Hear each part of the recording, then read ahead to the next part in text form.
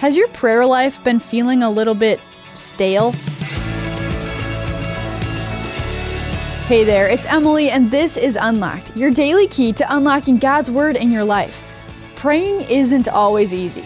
It's not always a rich experience where we spend perfect, awesome time with God.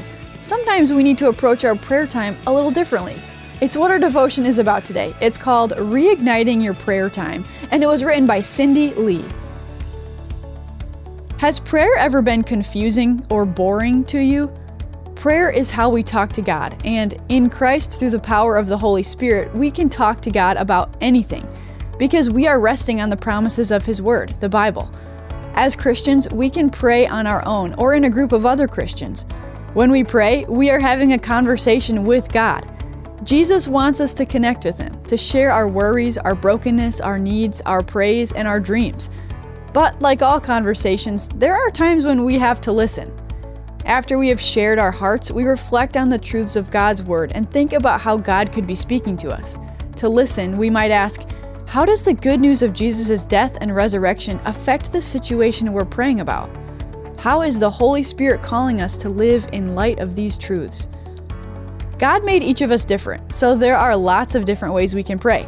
To reignite your prayer time, try linking prayer to the talents and interests God has blessed you with. If you are musical, then you could try prayer through singing and create a new song or instrumental piece of work. If you are an avid reader, try meditating on Bible verses, perhaps also including quotations from inspiring Christians throughout church history. If you are a writer, you might decide to write poetry in a journal, or create a list of thanksgiving and requests to share with God.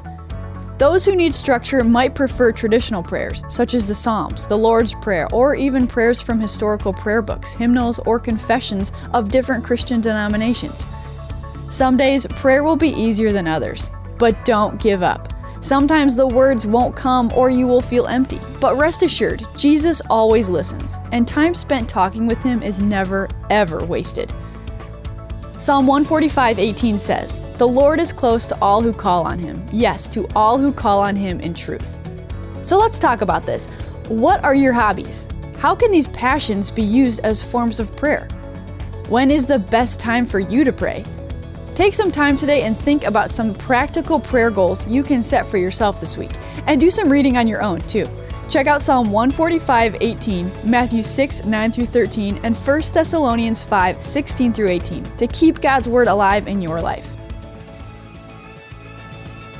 Thanks so much for listening to this episode of Unlocked. Have you ever thought about writing for Unlocked? We have writer's guidelines on our website, unlocked.org. Check them out, craft your own devotion, and submit it to us. We can't wait to read what you come up with.